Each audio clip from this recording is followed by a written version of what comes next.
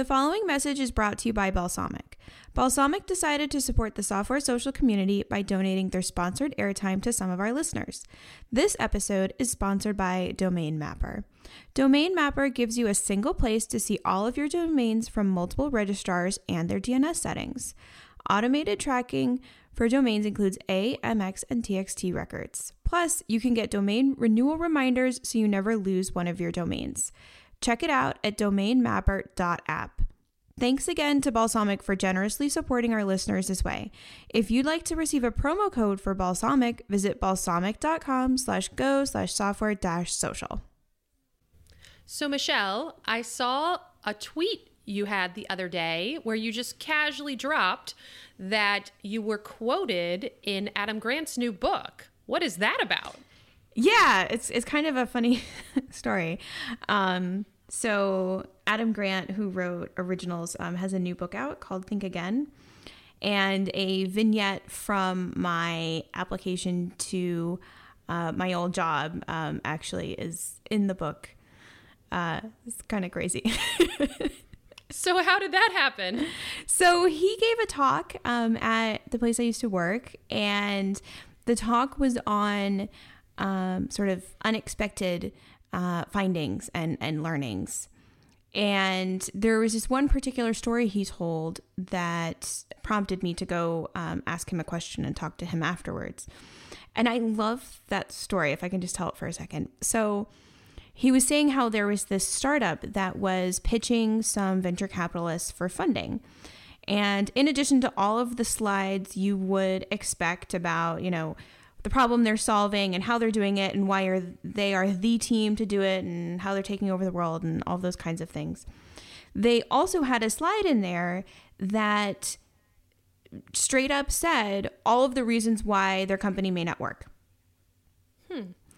Okay. Yeah. And it's not something that people normally put in a slide deck. And what really struck out to me was he said that instead of the VCs going, yeah, you're right, like this idea sucks, your company's never going anywhere, your team isn't qualified, like all right.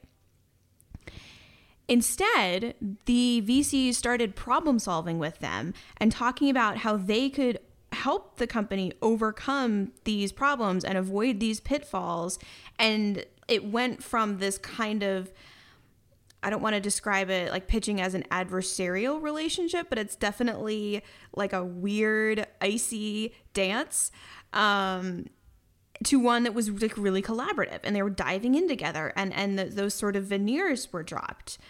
And he was talking about how, they said that it wasn't going to work out, and then that made people more interested in talking to them and helping them. And so I went up to talk to him afterwards because that kind of reminded me of the application that I had written to the company, because I had written in the application basically that I was probably not the candidate that they were envisioning and that I didn't meet the qualifications they were asking for, but that I had other things that I was bringing to the table. And so he, tells that story in the book. I was also on his Work Life podcast a couple of years ago telling that story. That's so cool. Yeah, it's kind of weird. You're like secretly famous and you never told us. I feel like you should have told me. I don't know if I'm sorry, Colleen. Yeah, it's pretty wild seeing my own name in print. But anyway, so since I'm in this book, and also I just enjoy his books in general, I figured I should read it. Yes, good choice. Good choice. He did send me a free copy of it. So, and I absolutely loved it. Actually, there was the part in it that kind of reminded me of something that you've been going through, and is something that's really common that I see in entrepreneurs, people who are starting out, and also people who've been doing it for a long time. Which is? So if you'll bear with me for a moment, I'm going to read from the book. I have it in front of me here, and it's a couple of paragraphs, so just bear with me here. So he's talking about if you can train people to think more like scientists, and do they end up making smarter choices. And so he says, a quartet of European researchers ran a bold experiment with more than 100 founders of Italian startups in technology, retail, furniture, food, healthcare, leisure, and machinery. Most of the founders' businesses had yet to bring in any revenue, making it an ideal setting to investigate how teaching scientific thinking would influence the bottom line. The entrepreneurs arrived in Milan for a training program in entrepreneurship. Over the course of 4 months, they learned to create a business strategy, interview customers, build a minimum viable product, then refine a prototype. What they didn't know was that they had been randomly assigned to either a scientific thinking group or a control group. The training for both groups was identical, except for that one was encouraged to view startups through a scientist's goggles. From their perspective, their strategy is a theory, customer interviews help develop hypotheses, and their minimum viable product and prototype are experiments to test these hypotheses. Their task is to rigorously measure the results and make decisions on whether their hypotheses are supported or refuted. Over the following year, the startups in the control group averaged under $300 in revenue. The startups in the scientific thinking group averaged over $12,000 in revenue. They brought in revenue more than twice as fast and attracted customers sooner too. Why? The entrepreneurs in the control group tended to stay wedded to their original strategies and products. It was too easy to preach the virtues of their past decisions, prosecute the vices of alternative options, and politic by catering to advisors who favored the existing direction. The entrepreneurs who had been taught to think like scientists, in contrast, pivoted more than twice as often. When their hypotheses weren't supported, they knew it was time to rethink their business models. What's surprising about these results is we typically celebrate great entrepreneurs and leaders for being strong-minded and clear-sighted. They're supposed to be paragons of conviction, decisive and certain. Yet evidence reveals that when business executives compete in tournaments to price products, the best strategies are actually slow and unsure. Anyway, okay. I'm going to stop there. But so what he's really talking about is the flexibility to change your mind and being open to new perspectives on things. And this reminded me of how when you were originally building your file upload tool, it was originally only for files, and then you keep talking about images and like, do people need images? And you're talking to people.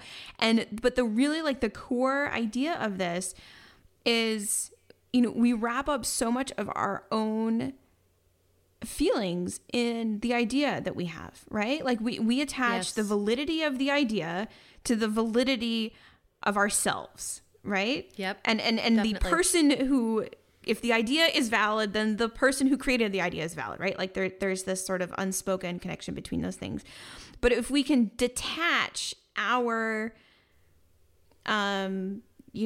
our feelings from it and our sense of identity from that and like our original idea, and we can say, okay, like, does this actually, how does this actually work in the real world, and how might other people think about it, and being open to how other people think about it and pivot, then we'll be much more successful. And it just really reminded me a lot of the kind of different struggles you've had around what should I build, and your initial idea versus people are telling you what they're using for it, and what do you do with that information? Yeah. And it's interesting because the very first iteration of my product was completely different. It was actually designed to be like shared files in the cloud for teams for you to use on your websites. Oh, yeah. Because that's how I used it. So I like to have all of my files in the cloud. I don't like to package anything in on my servers. And so I was always dropping, like, if you go to my website, simplefileupload.com, I serve that video from my simplefileupload.com. Dog fooding. Nice. Yeah. I serve that video from my cloud storage, right? So I like to serve everything from cloud storage. So I had first set it up to be static files for websites, and no one cared. I mean, that first time, that was hard. I know. And then just the other day, someone was like, wow, wouldn't it be great if we had a service? And I was like, they were like, if we had a service for static files? And I was like, yeah, I built that and no one wanted it. So I had to change it. I totally agree. But I do think it's important. Something that I have really struggled with is giving up too early. Mm-hmm. So I feel like in my previous ideas, because I did a deep dive on several things, I think, I did the babysitting thing I wanted to do. Then there was the content marketing site that was going to do like a deep dive on your content marketing. Then there was, I don't know, there was something else. But each one of those, looking back, I feel like I could have succeeded with any of those ideas, but I gave up a little too early. So I think the difference between like, this is a terrible idea and pivoting is important to keep in mind too. I think there's also a lot more black and white there. And I think the ideas you had were good ideas. It just may be a question of like, are you the right person to do them? Is it the right time to do them? I remember, which you mentioned as your babysitting idea, was actually like a pretty good idea for like military moms to watch other people's children as a way to make money, because it's really hard for military moms to work. And like it was a regulatory problem in Virginia that you ran into. Like, so someone did something like this, but no he got way. Funding. Yeah, he got VC they had funding. So I internet stalked him, not in a creepy way, just to find out more. And he got VC funded. Like, he's deep in the Silicon Valley. And he did. Yeah. Because, but I see why for that But service. I think you needed it. Like, you needed funding because it's a marketplace and it's just big. Like you said, there was regulatory hurdles with getting people like licensed, and it's a whole thing. So I guess my point is, I don't think any of my ideas previously were bad, but like, the other one, the content marketing, there's someone doing that's doing really well, but like that just wasn't a great space for me. Yeah, because I think it wasn't your, it wasn't your like niche, and you were building a lot of knowledge around that, and you were pounding the pavement interviewing people for it. But everything requires background knowledge, and if you don't have the background knowledge of that field, it's just really hard to break into it. And so it doesn't mean they weren't good ideas. It just means it wasn't like the right fit. Like, we've had stuff that didn't work out, and I think that's like the really important thing that I pull from that quote, is that it doesn't mean anything about you as a person or your ability to generate ideas or your ability to execute on them. You just have to be willing to understand, okay, maybe I should work on something else. Or like, people, I initially needed this for sharing files, but then other people really want it just for this other purpose. And being willing to change to that is really, really valuable. I have to say, though, while you were reading that, and I know the purpose was to point out the success of the pivot, but all I could think was, if someone gave me 4 months and a team, I could like take over the world. Like, right now I'm trying to raise kids, like move, have a full-time job, and do this side project thing. Like, oh my gosh, how luxurious would it be to just have all that time? Do you ever read The Myth of the Man Month? Or whatever. I think I'm butchering the title of that book, but it's among other things, it gets into this idea that it's like, it's not just a function of people and time about executing and succeeding on a problem. It's, all of these other things we talk about, like building the right thing and having the right skills. Of course, like, it doesn't mean that you have to be an expert in what you're building for, right? Like, I am not a GIS person. And I say this now when people are like, you have a geocoding service, you're a GIS person. I'm like, okay, yes, fine. But like, I took one geography class in college. Like, I never took a GIS class. Like, I don't have any, advanced degrees in GIS. Like, I don't come from that field. But I do come from it as a user of that information. And that's been really helpful, because a lot of the GIS tools out there, geographic information systems tools, are built for GIS people. But there are a lot of people who are not GIS people who need geographic information, like marketers and data analysts and developers, like all sorts of other people. And so building it from the perspective of a consumer of that information, like, has been really helpful in that regard, even though I was not a subject matter expert when we set out. And maybe even better, right? Because because you didn't have a deep knowledge of it, like, you were able to design a product that appealed to someone like you who needs it but doesn't have a deep knowledge of it. Yeah. And so I think that also counts as being a, quote unquote expert in a field, to your SEO idea, were you doing much in SEO either as a developer or as a like you're not a content, like how did that even come about?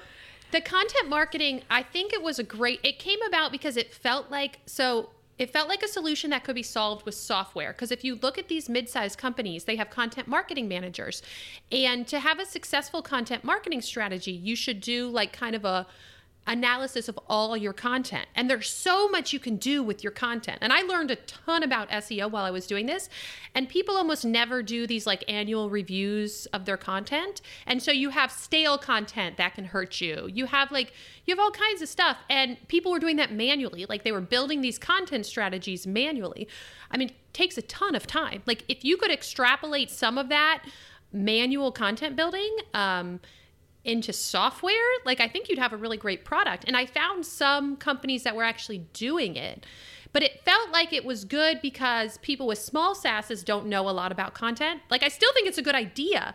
Yeah, I agree. Like, right? Like you have a small SaaS, you don't know a lot about content. So what if there was a software that could, instead of you having to get a subscription to Ahrefs and spend hours every week analyzing it, what if something just spit out for you like what your keywords should be and what you should write about? I mean, it would be so great. It would be. I just didn't know. It seemed like it would be so great, but I interviewed content marketing managers at mid-sized companies, and they didn't like it because their companies were big enough that they wanted like tight control over what their content strategy looked like. And people at the smaller SaaSes were totally into it, but like ultimately it came down to, it was a cool idea, but I couldn't build it without someone else because I just don't know enough about content. And then you start getting AI involved, and it was cool, but that would definitely be something where I would need a lot more time. It wasn't something I could just build in a couple months. But think about it. What if you could spend the same amount that you spent on Ahrefs? And I know it's pretty expensive. And it would just like, and we barely spit use out it, for you. honestly. Like I feel so guilty about it. Like I wish I used it more. I feel like it really makes sense for people who run ads, and we don't run ads. So we should use something else. Yes. Thank you. I should. As I close my books for the year and I'm reminded of all of our expenses, that one does come to mind as one that's like, I should do something about that. Yeah. So I still think the content thing was a good idea. I still think there's opportunity in that space, but ultimately I didn't care enough because I didn't really understand the problem well enough. But you had the humility to admit that. That's true. And I think that's such an underrated quality of entrepreneurs too. Like, especially we have this, there's this whole cultural image of, the Steve Jobs, like, entrepreneur, and how they stand on top of the mountain and these amazing business ideas are beamed to them from the heavens like a lightning bolt, like, and it's just like, come on, like I think that holds people back because they're like, well, I'm not a Steve Jobs person, I don't have the personality for this or whatever. And it's like that, you just have to have the curiosity to go out and notice a problem, talk to people about it, admit that maybe you don't know everything about it, learn about it, right? Like this kind of humility that you have exhibited. And then sometimes you say, okay, I'm not the person to build this. And sometimes you are. Yeah. But being willing to listen to other people and, I think listen to your own instincts on that is really key. And, good businesses do not come down like a gift from the gods, floating on a cloud, right? Like they are built by solving genuine problems that people have, and how you find those problems is being curious about them and listening to people about their problems. Yeah. Yeah. I mean, the best thing, I probably spent 6 months on this content idea, and the best thing I did is I didn't write any code. I just talked to people. Like I thought about it, like how could I build this? I saw what else was out there.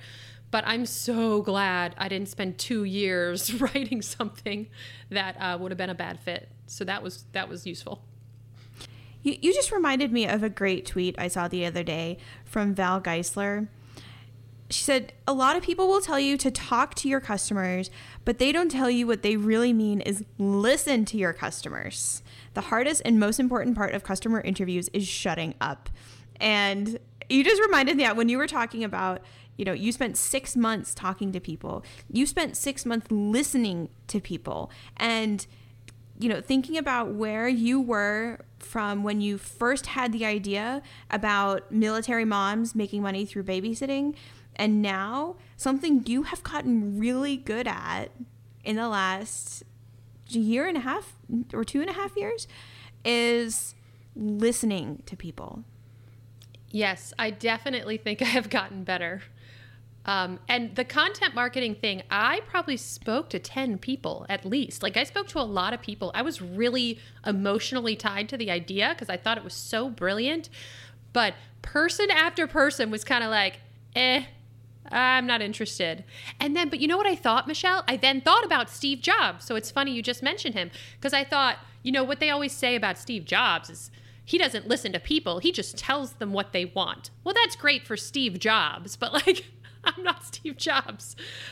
So I finally, after talking to 10 people, realized literally not one of those people was excited to, you know, seem to have this problem. It was kind of like, oh, okay. So this is not for me to build. That takes humility to admit that. This is why I love the dog fooding, build something for yourself idea. You'll see a lot of people say don't do that because they're like, you don't really know what the market needs. But it's worked really well for me. And I think you should use your own product. Like, yeah, like I'm using it. I have this product. I'm using it across several different product. Like, right? And it's really nice because you know exactly how it works. I don't know. I think it's worked out really well for me. And you don't lose motivation when you're building it because you're so motivated when you're your ideal customer.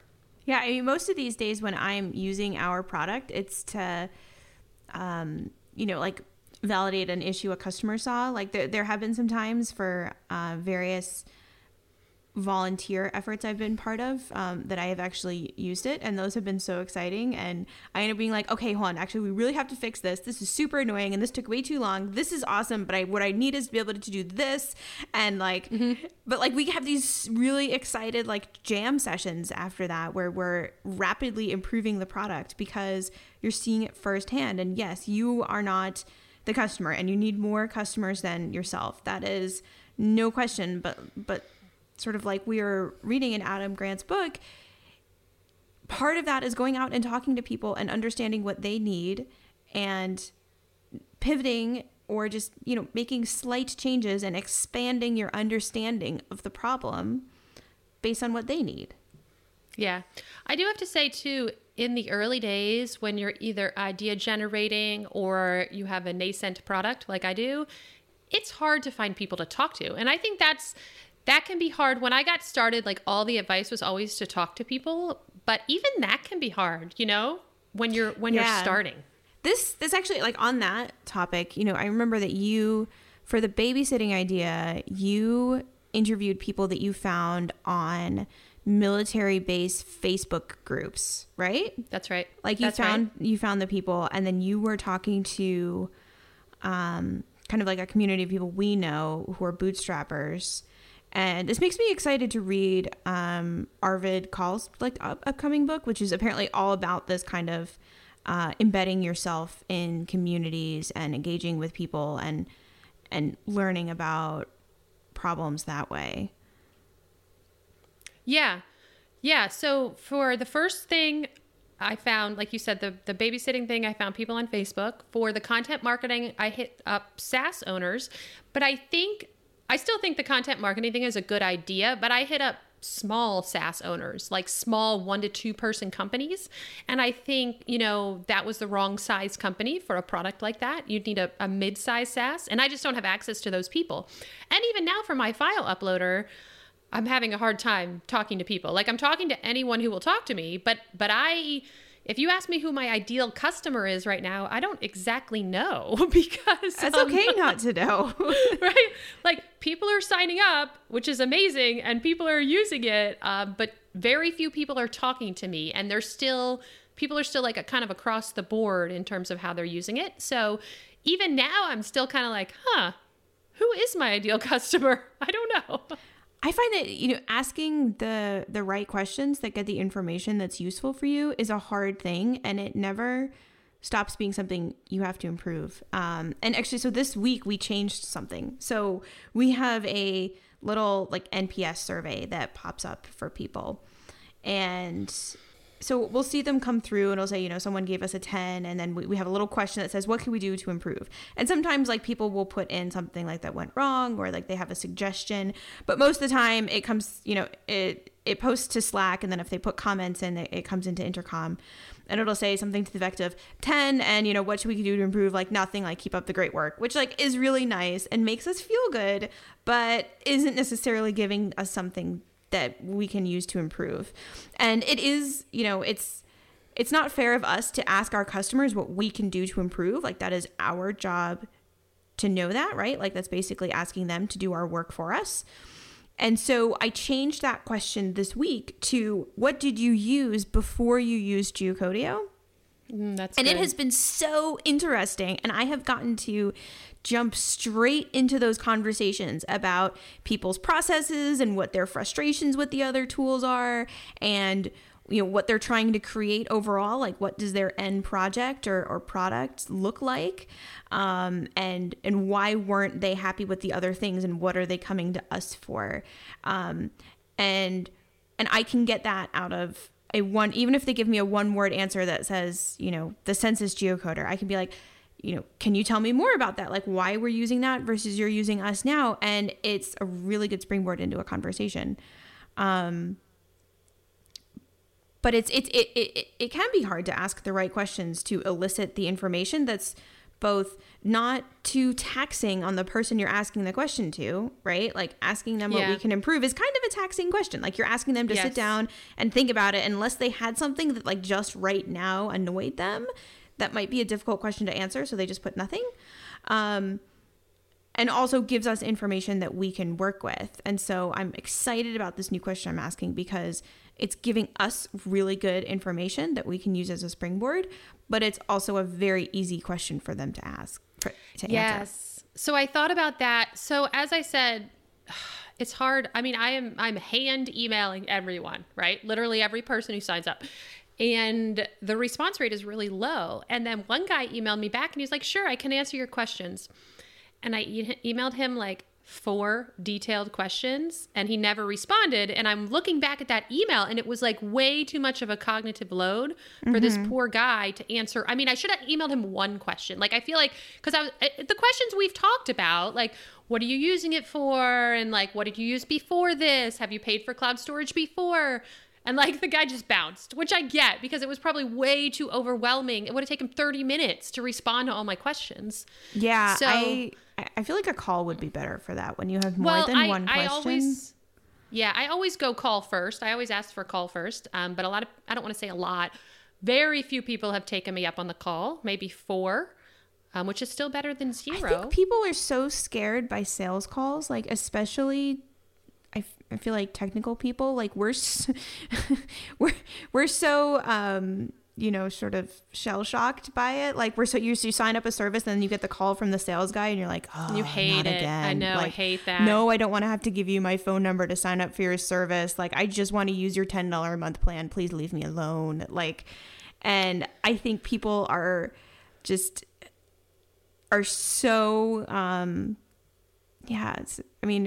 so burned out by companies with, bigger sales departments than product departments that somebody asking to have a phone call right after you sign up for something is it like red flags go up. Like I used to say explicitly in the feedback email, like, no, this is not a sales call.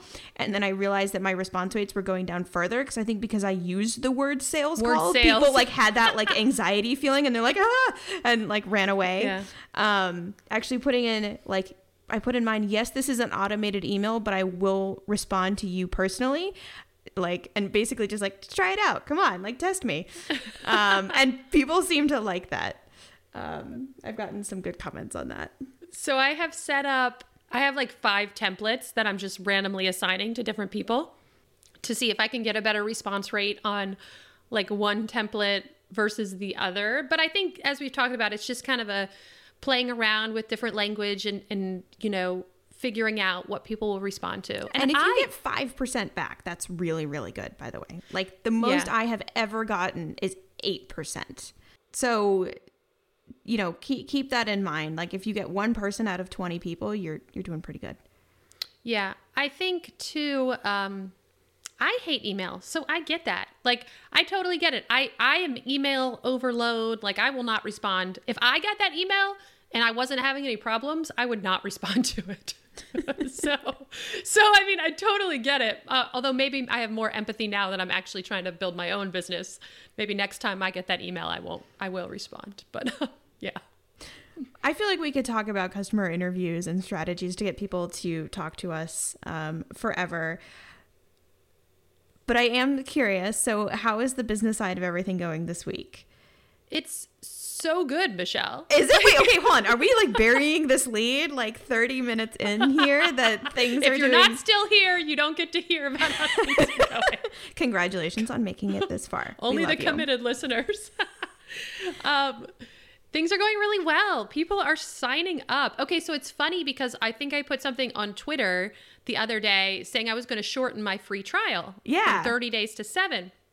And the way it's set up with Stripe right now, as we've talked about, I don't have any time to do any dev work. So I had 2 people that were either going to convert or churn. They both converted, by the way. Nice. I know. And then I was going to change it to 7 days, but 4 people signed up. I was like, right before you changed it? Right before, so I can't change it now till those people convert or churn, or I have the time to figure out how to do it properly. So that was really funny. Like, I don't know if that was just a total random fluke coincidence or if someone like saw my tweet and was like, I should sign up now so I get 30 days. But yeah, I think I retweeted it from the podcast account. Maybe I shouldn't have. So that last time was like, you were like $120 a month in MRR. Can I ask you where we're at now? Or you're at? It's not a we. This is a you. Yes, you can. $325. Heck yeah. Right? Like, what is happening? That's amazing. It's amazing. Now, as we have discussed, this is all fake money until the end of the month because I don't get paid till the end of the month. So I have only seen 10 of these dollars. Okay. But you have received like $10. I have received this, $9.50, whatever Stripe gives you. So I have received real money from a real person that is not me. That is amazing. That is amazing. But based on the sign up rate, like things are going really well. But again, like I don't really count that because I think the Heroku people are going to have a high propensity to churn because if they don't use it, they're going to see it on their bill at the end of the month and they'll churn. But you get paid even if they don't use it, right? Like you get paid once they start, like once they enable it, then that starts the charge, even though that's rolled up at the end of the month. Like if someone signs up right now and then decides they're going to cancel on March 1st, you would still get paid for that period of time. That's right. Prorated amount. So I don't get paid for the whole month. That's but something. Yes, every minute we want to keep an eye on that, but that's like, you get that money. Every minute they have the thing provisioned, like I get paid. So I'm going to get paid something. So it's very exciting. Dollar bills, y'all. Right? So I think my goal before had been to get 1 new sign up a week. Like that is a growth rate that I think would be really great. And I'm far exceeding that. So I think my kind of modified goal is to get 1 sign up plus actually uploading files a week. Because once they upload files, they're much more likely to stick around. So you mentioned you have all these emails going out to people. Do you have an email that's like, hey, I noticed you signed up, but you haven't uploaded any files. Let me know if I can help you. Yeah, I do. That's one of my, so every couple days, like I don't do it right away because I'm still doing that manually, but every like 2 or 3 days I check it and I send out all those emails to people who have not uploaded files. That's the right thing to do. It's actually good I'm so busy with work because I'm not obsessing over it. Like, and so I'm spending the time on it that I can, which is not a lot right now, but it's really giving it some space to breathe, I think. And I think with that space, I'm going to learn. I've gotten some really good feedback. Like one piece of feedback that didn't even occur to me is someone mentioned that he really liked how you can see all your files in your admin dashboard. And one of the really frustrating things about S3 is you can't see you log into your AWS account, you can see your bucket, and then you can see like your folders. So you have to go in every folder, and then you don't even know what image it is unless you click on it, and it's a whole thing. So he was like, oh, I didn't know I was going to have this feature. This is super cool because I don't talk about it anywhere. Yeah. Creating moments awesome. of delight. So things are going really well, and I'm just going to keep on. All right. I think that's going to about wrap us up for this week. Thank you so much, everyone, for listening, and we'll talk to you next week. Huge thanks to all of our listeners who've become software socialites and support our show. Chris from Chipper CI, the daringly handsome Kevin Griffin, and Mike from Gently Used Domains, who has a nice personality, Dave from Recut, Max of Online or Not, Stefan from Talk to Stefan, Brendan Andrade of Brightbits, Team Tuple, Alex Hillman from the Tiny MBA, Rami from Hovercode and Rocket Gems, Jane and Benedict from Userlist, Kendall Morgan, Ruben Gomez of Signwell, Corey Haynes of Swipewell, Mike Wade of Crowd Sentry, Nate Ritter of Room Steals, Anna Mast of SubscribeSense, Jeff Roberts from Outseta, Justin Jackson, Megamaker, Jack Ellis and Paul Jarvis from Fathom Analytics, Matthew from Appointment Reminder, Andrew Culver at Bullet Train, John Coster, Alex of Corso Systems, Richard from Stunning, Josh, the annoyingly pragmatic founder, Ben from Consent Kit, John from Credo and Editor Ninja, Cam Sloan, Michael Copper of Newsy Proposals, Chris from URL Box, Callie of Toslet, Greg Park from Trait Lab, Adam from Rails Autoscale, Lana and Alex from Recapsy, Joe Mazzolotti of RailsDevs.com, Proud Mama from AppleNet LLC, Anna from Cradle, Monsef from Ruby on Mac, Steve of Be Inclusive, Simon Bennett of Snap Shooter Backups, Josh Smith of KeyHero.io, Jesper Christensen of Form Backend, Matthew of Works Cited, Chris of JetBoost.io, Daryl Shannon of Docamatic, Larabelles, a community for Laravel developers underrepresented due to their gender, Brendan from Feederloop, Pascal from Sharpen.page, Lynn Romick from Konbini, Arvid Kahl, James Sowers from Castaway.fm, Jessica Malnick, Damian Moore of Audio Audit Podcast Checker, Eldon from Nodal Studios, Mitchell Davis from RecruitKit.